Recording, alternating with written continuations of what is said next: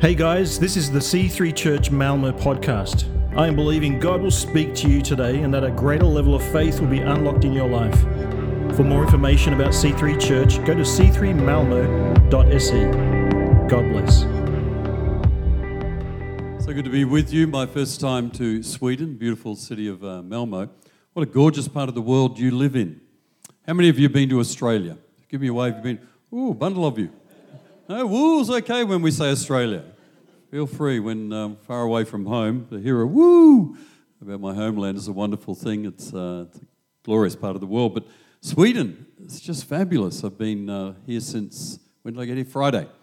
And caught the train from Copenhagen with Charles and had a great time just the last couple of days eating, drinking and being merry throughout Malmo and enjoying connection and friendship and building friendship. Really, I do love Quinton and Susanna. After a couple of days of getting to know you, I'm strongly connected with their home church, C3 Church Carlingford in Sydney. I've had a strong connection. And I remember hearing about Quinton and Susanna coming to Sweden 12 years ago when you left Sydney. We didn't meet back then, but I heard about you and have followed your progress over the years because of the connection with Richard and Sue Botter. And I thank God for you both, for what you've done in sacrificing, in planting this church, raising up a church that honours Jesus Christ, that encourages people to walk with the Lord. I loved your encouragement. Turn up to church more often. It's a refreshing lake to come to week by week. And I love what you're building here with Suzanne and doing a marvellous job. Put your hands together and appreciate your pastors this morning. Come on, appreciate your pastors. Yeah, give them a bit of a back rub there, just a bit of massage. I've pastored for 30 years in our church in Perth, the west coast of Australia, and 7 years ago we handed our church over to next generation leaders, and since then started a ministry called Grow a Healthy Church, where I do consulting with churches. In the last 7 years I've done 124 on-site consults with churches. It lasts about 4 days, and coached dozens of pastors. And I tell you what, it is an absolute joy and a pleasure to travel throughout Australia, different nations of the world, into Europe and the UK as well, working with pastors, working with churches. I love coming to churches and just seeing how churches do their church within their culture, within their setting. And I love hanging out with pastors like Quinton, pastors who sacrifice, pastors who give, pastors who lead well. So I have this little proverb in life: happy pastor, happy life. Grumpy pastor, not a very good life. So pray for your pastor. Encourage them. Another back rub there. Give them a bit of massage. That's it. A bit more back rubs. Nice.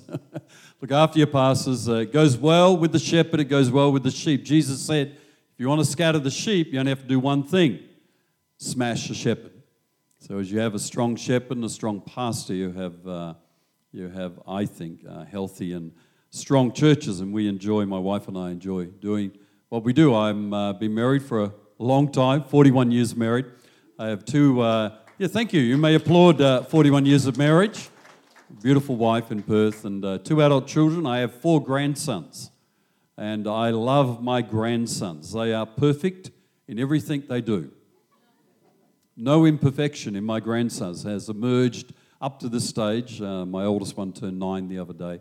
And I just love this glorious season of life. Is there another grandparent in the house? Oh, I have some grandparents in the house. Woohoo! Best time of life. I am not just a father, I'm a grandfather. Whole different stage of life. My wife loves to do jigsaws. She is pretty fanatical about it. And if you come to our house on our dining room table, there's a special jigsaw board that you can buy for doing jigsaws on, so you can close it up, because when the grandsons come around, they like to help grandma do the jigsaw, but grandma is not very encouraging of that behaviour, especially when a 3-year-old wants to help you with a 1,000-piece jigsaw. It's a nightmare. So you'll find on our dining room table when you visit us, you'll see a jigsaw laid out on a board, and my wife is very detailed. She gets all the right pieces together and then the colours together, and she'll do all the edges. And I don't like jigsaws. They just do my head in. I don't mind doing the edges occasionally, but generally, does anyone else love jigsaws here? Some of you love, who's like me? My jigsaw is just like a horrible idea. I don't like it. It's not relaxing at all. And, sometimes when I'll go and help Diane just by moving all the pieces around in the wrong place, which she doesn't appreciate that help. But I like to have a bit of fun like that, keep our marriage alive and fun. When our first grandson was born, Jack, after 2 or 3 years, Diane brought him a jigsaw. She wanted to get him addicted at an early age to jigsaws like she is. And it was those jigsaws for children with really big pieces. It's kind of my sort of jigsaw, actually. It's about 16 pieces, all big. And we had one of the African safari animals, elephants and lions and rhinos. And I'd get down on the floor with Jack, and he'd pour all the pieces of the jigsaw on the floor, and then we'd kind of put it together as a kind of granddad-grandson sort of experience. And then Jack, one day, when we were first working on the jigsaw, did something quite remarkable. He grabbed the box lid of the jigsaw and stood it up on the floor. And then he'd look at the box lid, and then he'd look at the pieces. And I thought, he's watched his grandmother do a jigsaw. You can't do a jigsaw without the box lid. You need the box lid. And Jack had figured out pretty quickly, if I'm going to put this puzzle together, I need a model. I need a box lid to look at. And I want to help you this morning with your Christian life. I want to help you with your walk of faith. What I want to do this morning is take you into this glorious book called the Bible. For some young people might know, this is actually a book. Some of you may not be familiar with a book, and it closes very easily. It opens. It's a great app. You never have to plug it into anything. It works all the time. But I want to take you into this glorious, life-changing, transforming book. And I want to put some box-lid believers up before you this morning. People that we can look at and work out the puzzle of walking in the Christian faith. I've been a Christian for many decades, and every now and again it gets a bit confusing. Every now and again it gets a bit uncertain. Every now and again you're not sure what step should I take, what disposition, what place should I sit in. And I love to look into the Bible and find for myself mentors, coaches, models, box-lid believers that as I'm trying to work it all out, I can look and go, okay, that's what it kind of looks like. I need to arrange my life like that. So I'm going to jump into Romans chapter 16, the longest letter that the Apostle Paul wrote, and I'm going to jump right to the last chapter. Romans is full of amazing truths and doctrine and theology and also very practical things about living the Christian life. And chapter 16 is the sort of chapter that you skip over because it's full of weird names. Very unusual names for us today. These names are generally 2,000 years old, and some of them have made their way into the 21st century, but not a lot of them.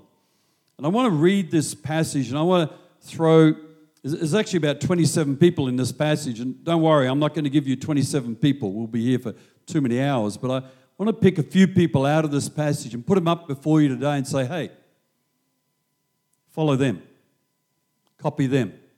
There's a model for you to get your hands on to help you live the Christian life. So I'm in Romans chapter 16. If you've got a Bible, you can follow along with me. If you haven't, just listen. Verse 1. I want you to notice as I read this passage how many times Jesus is mentioned in this passage. Sometimes as Lord, sometimes as Christ, but maybe even do a head count of that. I commend you our sister Phoebe, a deacon of the church in Centuria. I ask you to receive her in the Lord in a way worthy of his people, to give her any help she may need from you, for she's been the benefactor of many people, including me. Greet Priscilla and Aquila, my co-workers in Christ Jesus. They risked their lives for me.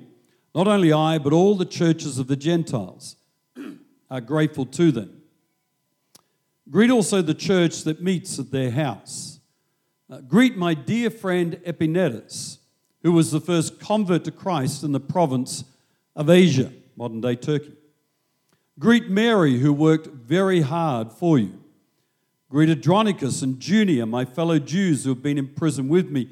They are outstanding among the apostles, and they were in Christ before me. Greet Ampliatus, my dear friend in the Lord. Greet Urbanus, our co-worker in Christ, and my dear friend Stachys. Greet Apelles, whose fidelity to Christ has stood the test. Greet those who belong to the household of Aristobulus. I actually love that name, Aristobulus. I have not been able to talk my children into calling one of their children Aristobulus. Aristobulus Fincaldi has a regal, noble feel to it, don't you think? No, okay, all right. Keep moving, John. Verse 11, greet Herodion, my fellow Jew. Greet those in the household of Narcissus who are in the Lord. Greet Tryphenia and Tryphosia, those women who worked hard in the Lord. Greet my dear friend Persis, another woman who has worked very hard in the Lord. Greet Rufus, chosen in the Lord, and his mother, who has been a mother to me too. Greet Asyncritus, Philogon, Hermes, Petrobus, Hermas, and the other brothers and sisters with them. Greet Philogius, Julia, Nereus, and his sister, and Olympus, and all the Lord's people who are with them. Greet one another with a holy kiss. All the churches of Christ send greetings. Did you count up and note how many times Jesus is mentioned in this passage? In 16 verses, 27 people are acknowledged and greeted by Paul, and yet Jesus appears in this passage about 12, 13 times. It's quite remarkable because Paul was an old man by first century standards. He was about 50 years of age when he wrote the book to the Roman church. In the first century, men's life expectancy was around about 36 or 37. If you made it to 40, you were going above life expectancy. If you made it to 50, you were like, wow, you're a seriously old person in the first century. Paul is an older man. He's sitting in Corinth. He wants to go to Spain to plant churches in Spain because he's finished all his work around what we call today Greece and Macedonia and through modern-day Turkey. He's finished there, and he's writing from Corinth to the church in Rome with the view to land with them, teach them, and then get sent on the way to Spain. But he writes as a veteran church planter. He's been following Jesus for about 20 years.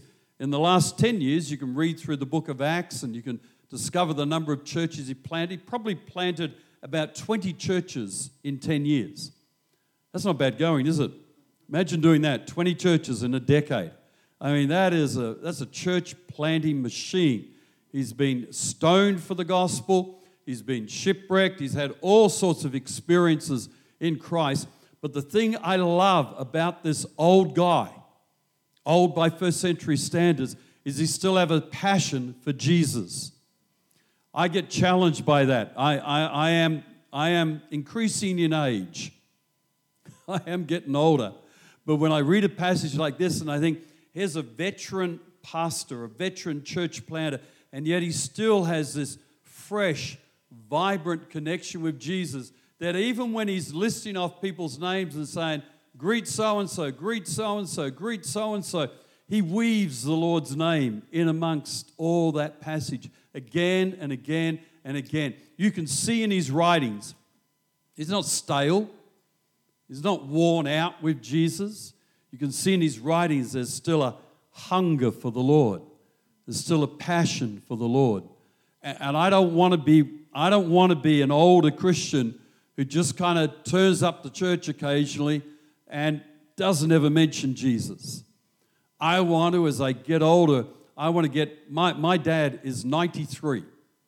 My mum's 92. They're both on Facebook. It's hilarious on Facebook. My dad did a Facebook Live one day. He didn't know what he was doing. It popped up in my feed, Facebook Live from your father. I'm going, oh no, what Dad done?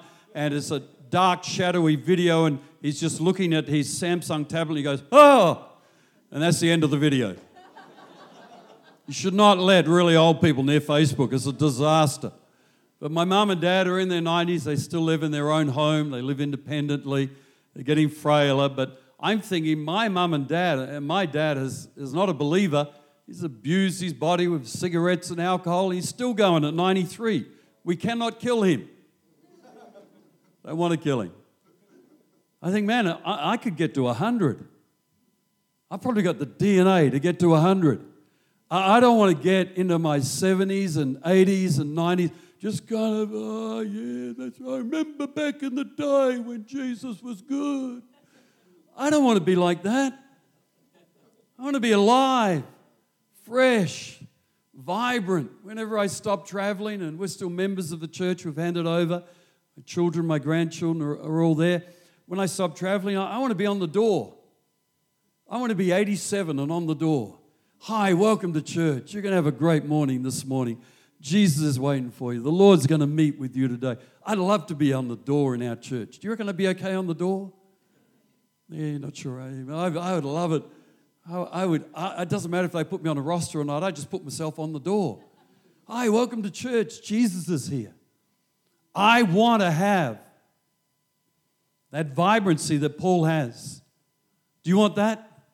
Is that what you want? You have to. I think the key to this is having a personal connection with Jesus Christ. It's coming to church, being a part of a community of faith. It's building relationships. We had a wonderful night last night, Quentin Suzanne's beautiful lounge room, and talking about the Lord and church, and just a fantastic night. You have to be in a community of faith, but also you have to have a personal, private, one-to-one walk with Jesus Christ. It's not enough to just be in church. You need to be in church. You need to be connected in relationships, eyeballing people, looking at the back of people's heads like you're doing this morning. You need all of that. But you and I need one-to-one, private, personal connection with Jesus. And the way I make that work in my life is I have a time and a place that I connect with the Lord. If you ever come to my house in Perth, I can show you my place. I have a little study area with an IKEA chair in it. Plug for IKEA, not that they need it. There's a little IKEA chair there. In the morning, I make my cup of coffee. I love my coffee. Australians and coffee. We are addicted to coffee. And I make my coffee and I get my Bible out. It can be on my tablet sometimes. It can be on the paper. And then I'll sit in my chair and I'll have that first sip of coffee and I feel the caffeine rush into my system. Oh. And I'll sit with Jesus. I'll sit with the Bible. And sometimes it's for 4 minutes, short and sweet. Lord, got a lot on today. Going to read a verse, commit the day to you. Thank you, Lord. Bless my day. Amen. Off to work. Sometimes it's 20 minutes. Sometimes it's 40 minutes. Sometimes an hour. I don't kind of, okay, Lord, I'm clocking on. Start now. It's not a good way to run a relationship. You know, you go on a date night with your wife. All right, date night starts now. And we've got 90 minutes and stopping now. Back to Facebook. You don't run a relationship like that. But I have a time. It's in the morning, not at night. I'm useless at night for sitting with the Lord. Oh, gone, you know, brain dead. But in the morning, first thing, can you take me to your place? What's your place? My wife loves to walk. She reads her Bible over breakfast and writes notes and journals. I don't do that. That just doesn't work for me. And when she prays, she loves to go for a walk. She just loves to walk down by the beach and walk along and talk to the Lord. And I can't do that. I get way too distracted by everything going on, checking everything out, what's going on with people. I need a quiet, secluded place. What's your time? What's your place? And a good thing to do, and especially in your September season, to kind of out of summer holidays, it's good to press the reset button on your time and place and refresh it and renew it, that you can have that time with Jesus. Because I find over the decades, I found that's the thing that keeps me in love with Jesus. That's the thing that keeps me connected with Him. So there's my first Boxley believer. It's Paul. Refresh your time and your place with the Lord, that you'll walk with Him. So as you get older, you'll still be a person who says, Jesus. Jesus. A second Boxley believer is mentioned in verse 1, Phoebe. And you may have noticed in the reading from verse 3 down to 16, Paul just keeps saying, greet, greet, greet, hello, or in Australia we'd say g'day. And all these people mentioned in this chapter, except for Phoebe, Paul had already sent on to Rome to prepare the way for his coming and get ready to go on to Spain. He mentioned Spain in the previous chapter of the book. But he doesn't say hello to Phoebe. Everyone else he greets. But this is what he said about Phoebe in verse 1. I commend to you. He doesn't say greet. He says, I commend to you our sister Phoebe, a deacon of the church in Centuria. I ask you to receive her in the Lord in a way worthy of his people, to give her any help she may need from you, for she's been the benefactor of many people, including me.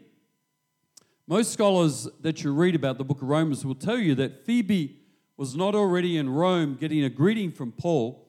Phoebe was a businesswoman, a benefactor, a patron of many, who took Paul's letter from Corinth to Rome. She comes from Centuria, which is a port just a few kilometers down the road from Corinth. And Paul has approached her and said, Phoebe, you're a trustworthy, big-hearted, generous woman. You've supported me in my ministry. I've written my longest letter ever. It's an important letter to go to the Roman church. Will you take some time away from your home? Will you take some time and take an arduous journey, a difficult journey, a dangerous journey? It's just not a matter of getting on a plane in Corinth and zipping over to Rome for a Roman holiday. It was an arduous, weeks-long journey that was quite dangerous and difficult. Phoebe, would you sacrifice your home comforts? Would you leave your business? Would you leave everything behind and take this letter to the Roman church? And of course, we know that Phoebe said, Paul, I'm your gal. I'm your woman. I want to do this. And Paul's description of her is interesting. It says, give her any help she may need from you, for she's been the benefactor of many people, including me. A benefactor in Corinthian society were wealthy people who would find things like people like Paul and say, Paul, when he read this in Acts, when he arrived in Corinth, he started making tents to make income to survive. And Phoebe said, no, you can't be wasting your time making tents. Here, I'm going to support your ministry. I'm going to be your benefactor. I'm going to be your patron. I'm going to finance you so that you don't have to work and make tents. In fact, people like Phoebe would operate in the Corinthian society in a very significant way around slaves. Corinth had 90,000 people in it. 30,000 of them were slaves. A third of the city was slaves. So if we were the Corinthian church, or you guys over here, you're the slaves. Wave to your owners who are sitting on the other side of the church. You over here, a bundle of you would own slaves. With people like Phoebe who were benefactors or patrons, it wasn't a slavery that was brutal. It would be a slavery that Phoebe would go down to the slave market, and the young man leading the worship, what's your name? Num. I would go down, or Phoebe would go down to the slavery and see Num and say, Num, you're a musician, that's awesome, I'm buying you today. I could do that, you're in the slave market. Are you married, Num? You are. You bring your wife with you. Do you have children? That's your wife over there? You have children. How many children do you have? 2 daughters. Bring your whole family. I'm buying the lot of you. 4 for the price of 1. I'm going to send you to the Conservatorium of Music here in Centuria. You're going to have 5 years musical training and singing. I will pay all your fees. I will accommodate you on my property. I'll look after your food and lodging. Your daughters, I'll help them get educated as well. Your wife can enjoy my property and be a part of it. And every time I have a party, you're playing. Amen. Hey, also, you can get your family playing if you like. The whole family can get involved. And I would be a patron, a benefactor of people like that. Some scholars think that Luke was a slave who was bought in a slave market, sent to a medical school, and he became the family physician for Theophilus, who he wrote Luke and Acts for. A benefactor was someone who had a bigness of heart, a generosity of spirit, that wouldn't see their wealth as something just for them. They would have this bigness of heart that would say, hey, Num, bring your family, I'm going to train you, and if anyone in our village is having a party, I'll just send them down to you, and you can entertain them. If I'm feeling a bit depressed, I'll You'll be there, and of course you'll be saying yes all the time because I do own you. But you'll love it because you're a musician, you're a singer. I'm going to help you, and you will help me. And benefactors were a significant part of Corinthian life, of Corinthian culture. And we see here that Phoebe was a benefactor, a big-hearted person. Have any of you ever been to my city, Perth, in Australia? Oh, you have? Oh, wonderful. Did your host take you up to Kings Park? They did. Isn't it magnificent? It's amazing. It's a 500-hectare park, 3 minutes from the central business district. It's on a huge hill that overlooks our city. Our city is not flat. It's this magnificent view of the city and our lake river. We have a huge river that's not just a little kind of stream. It's a magnificent lake river. And you stand up there, 500 hectares. There's playgrounds, there's cafes, there's restaurants. It's unbelievable. It would be worth hundreds of millions of dollars to a property developer. But over 100 years ago, Lord John Forrest, our first Premier, John Septimus Roe, our first Surveyor General, they stood at Kings Park and they said, you know what? We're going to make a decision that we will not allow this property to be owned privately. I mean, it is the best views in Perth. To buy just a few hundred square meters and put a house on it would cost you at least, I'd say, 4 million euros. It's unbelievable, this property, unbelievable. And you multiply that 4 million by 500 hectares. And these guys thought beyond themselves. I hope they're in heaven. I don't know if they were Christians, but I hope they're in heaven because I'm going to run up to them if they're in heaven and say, thank you, thank you, thank you for being big-hearted enough to not just think about yourself. To not just be, I mean, Lord John Forrest, he was a giant of a man in our colony. He could have had the very best house on that hill overlooking the river in the city. But he thought, you know what? It's not about me. It's about the generations to come. What you're building here in C3 Malmo, it's not just for you. It's for the generations to come. When you do your vision builders starting in a couple of weeks and you raise prayer and you raise passion and you raise finance, you're not just doing it for you, church. You're doing it for the generations to come. And that's the Phoebe heart, it's the Phoebe spirit, to be a benefactor. I love the fact that you can be in a church like this and say, you know what, my life is not just about me. You know, seriously, at my age, I could still be pastoring my wonderful church back in Perth, having an easy life, not flying 24 hours to come over to Europe, staying in hotels and doing all that. I could have a really easy life at the moment. But I have a sense that God doesn't want me to do that, just to live a selfie-centered life, but to live a life that is for others. I want to put Phoebe up before you and say, hey, get bigger in your heart. Get more generous with your time, with your love, with your mercy, with your kindness, with your forgiveness. Get bigger on the inside. Because that's how great churches get built. Great churches get built by big people. Okay, we're about out of time. One more box to believe. Verse 3. Greet Priscilla and Aquila, my co-workers in Christ Jesus. Verse 4. They risked their lives for me. Not only I, but all the churches of the Gentiles are grateful to them. Wouldn't you like in your Bible a little footnote that explains something? There's not enough in the Bible. I mean, it's a big book, but I can't wait to get to heaven and say, could someone tell me what happened here? I'd like a little footnote with a YouTube channel on it. They risked their lives for me. What did they do? Did they get between some thugs and Paul who were trying to take him out? Did they rescue Paul from some shipwreck, I don't know. They risked their lives for me. Priscilla and Aquila, I want to hold up to you as risk takers. R-I-S-K. It's another word for faith. People who will step out. People who will take a risk. And my goodness, this church exists because this wonderful couple took what a risk. We're going to leave Sydney, Australia, leave a wonderful church there, C3 Church Carlingford, great church. We're going to leave that. We're going to go to Sweden and plant a church. You, sir, are slightly crazy. Massive. What a risk. I love being around risk takers because they inspire me to take more risks. They inspire me to not... In Australia, we have a real problem in our nation, Australia. We try and create risk-free lives. Don't get too out of step with the ordinary things around. Let everything just be okay. Let it just be average. Make sure you got enough insurance to cover every single thing in your life. Make sure your pension, your superannuation is all covered. Just kind of line everything up. Parents are kind of like helicopter parents. Have you heard the term helicopter parents?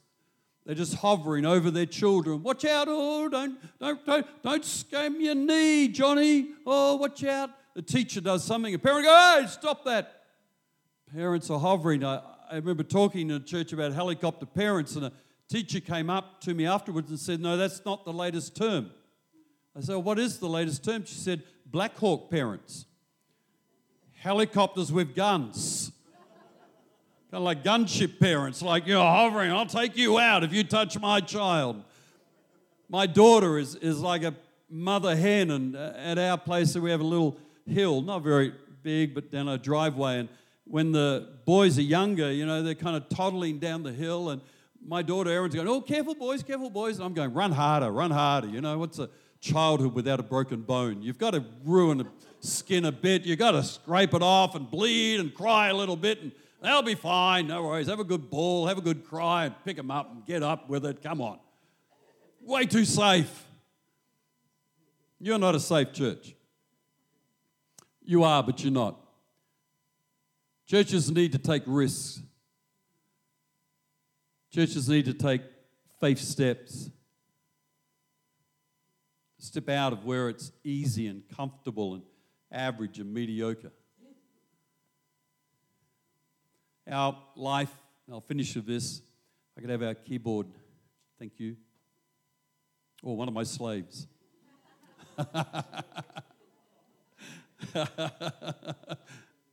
Not really, but maybe. I'm kidding. Diane and I got our start in ministry in our church by our pastor coming to us. Our founding pastor said, "John, the youth group you're running is booming, it's growing.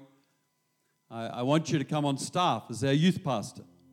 And I said, "Pastor Frank, I'd love to do that. My aspiration, hunger, is to be a pastor." And he said, "We're going to do it, but we don't have any money at the moment, so we'll just have to wait and see for the Lord to provide." I said, "That's fine." I was desperate, but you got to go with the timing.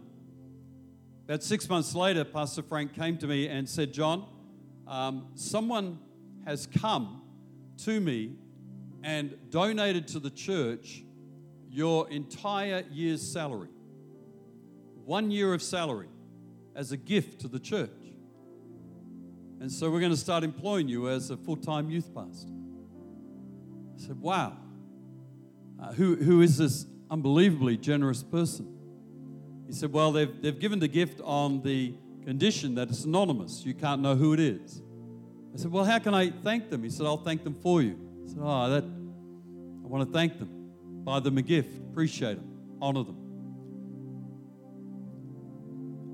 Every now and again, I would ask Pastor Frank, "Who was that person who gave that gift?" He said, "Stop that." Took me 10 years to get the name out of him, but I am a persistent person. And he finally told me, about 10 years later, he said, "Oh, it was Wes and Sue Prosser." I said, "No way." He said, "Yeah." Wes at that time was the business manager of our church. He had 4 little children. He had some farm inheritance money, and he went to our pastor, Pastor Frank, and said, "Pastor, keep me on staff for a year, but don't pay me. Use my salary to pay John."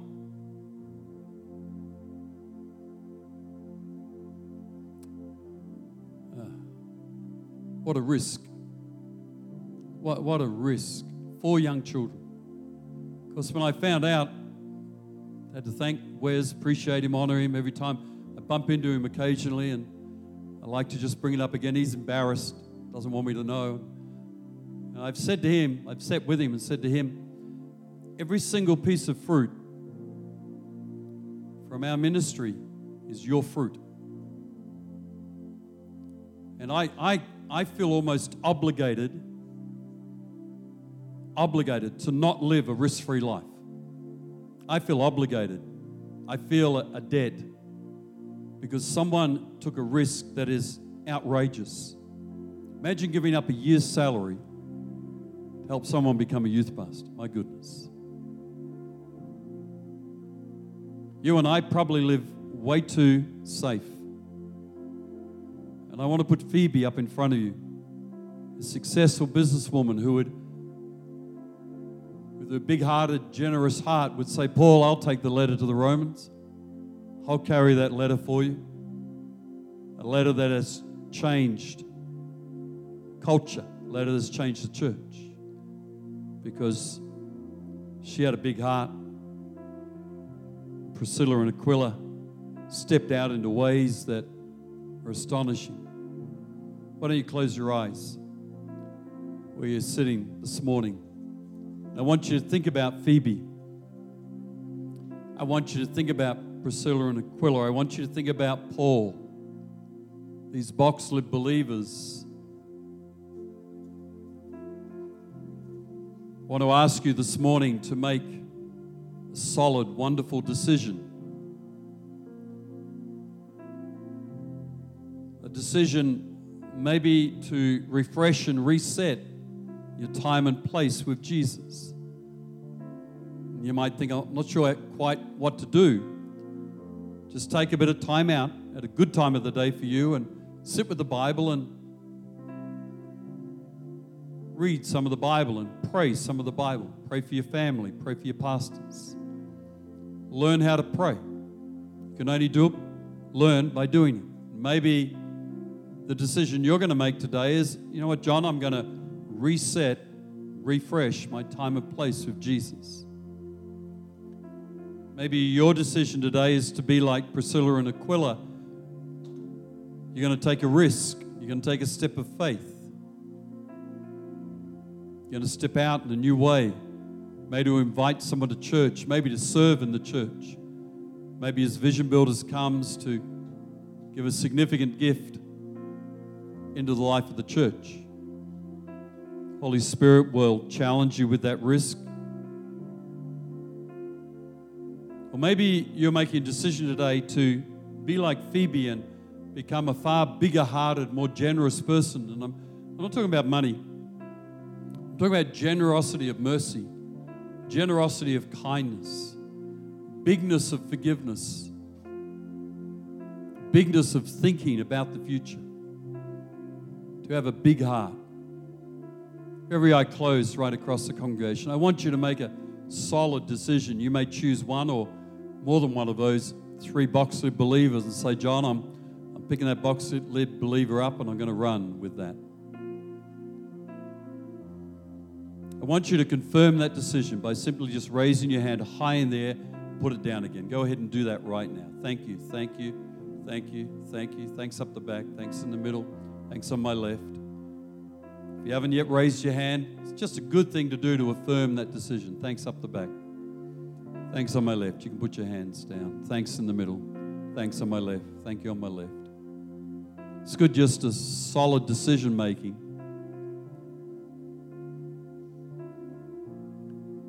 Father, I'm praying for everyone making great decisions today that your grace and your strength, your courage would be in them to help reset that time and place. To take the risk of faith, a step of faith you want them to take, to grow a bigger heart, a bolder heart, a stronger heart towards others. Lord, give grace and courage, I pray, in Jesus' name.